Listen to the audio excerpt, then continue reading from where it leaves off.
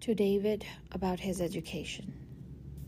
The world is full of mostly invisible things, and there is no way but putting the mind's eye or its nose in a book to find them out.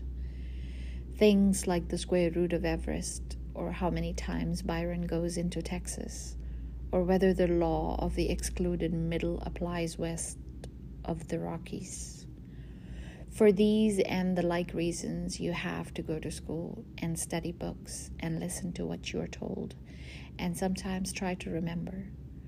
Though I don't know what you will do with the mean annual rainfall on Plato's Republic, or the calorie content of the diet of worms. Such things are said to be good for you, and you will have to learn them in order to become one of the grown-ups who sees invisible things neither steadily nor whole, but keeps gravely the grand confusion of the world under his hat, which is where it belongs, and teaches small children to do this in their turn.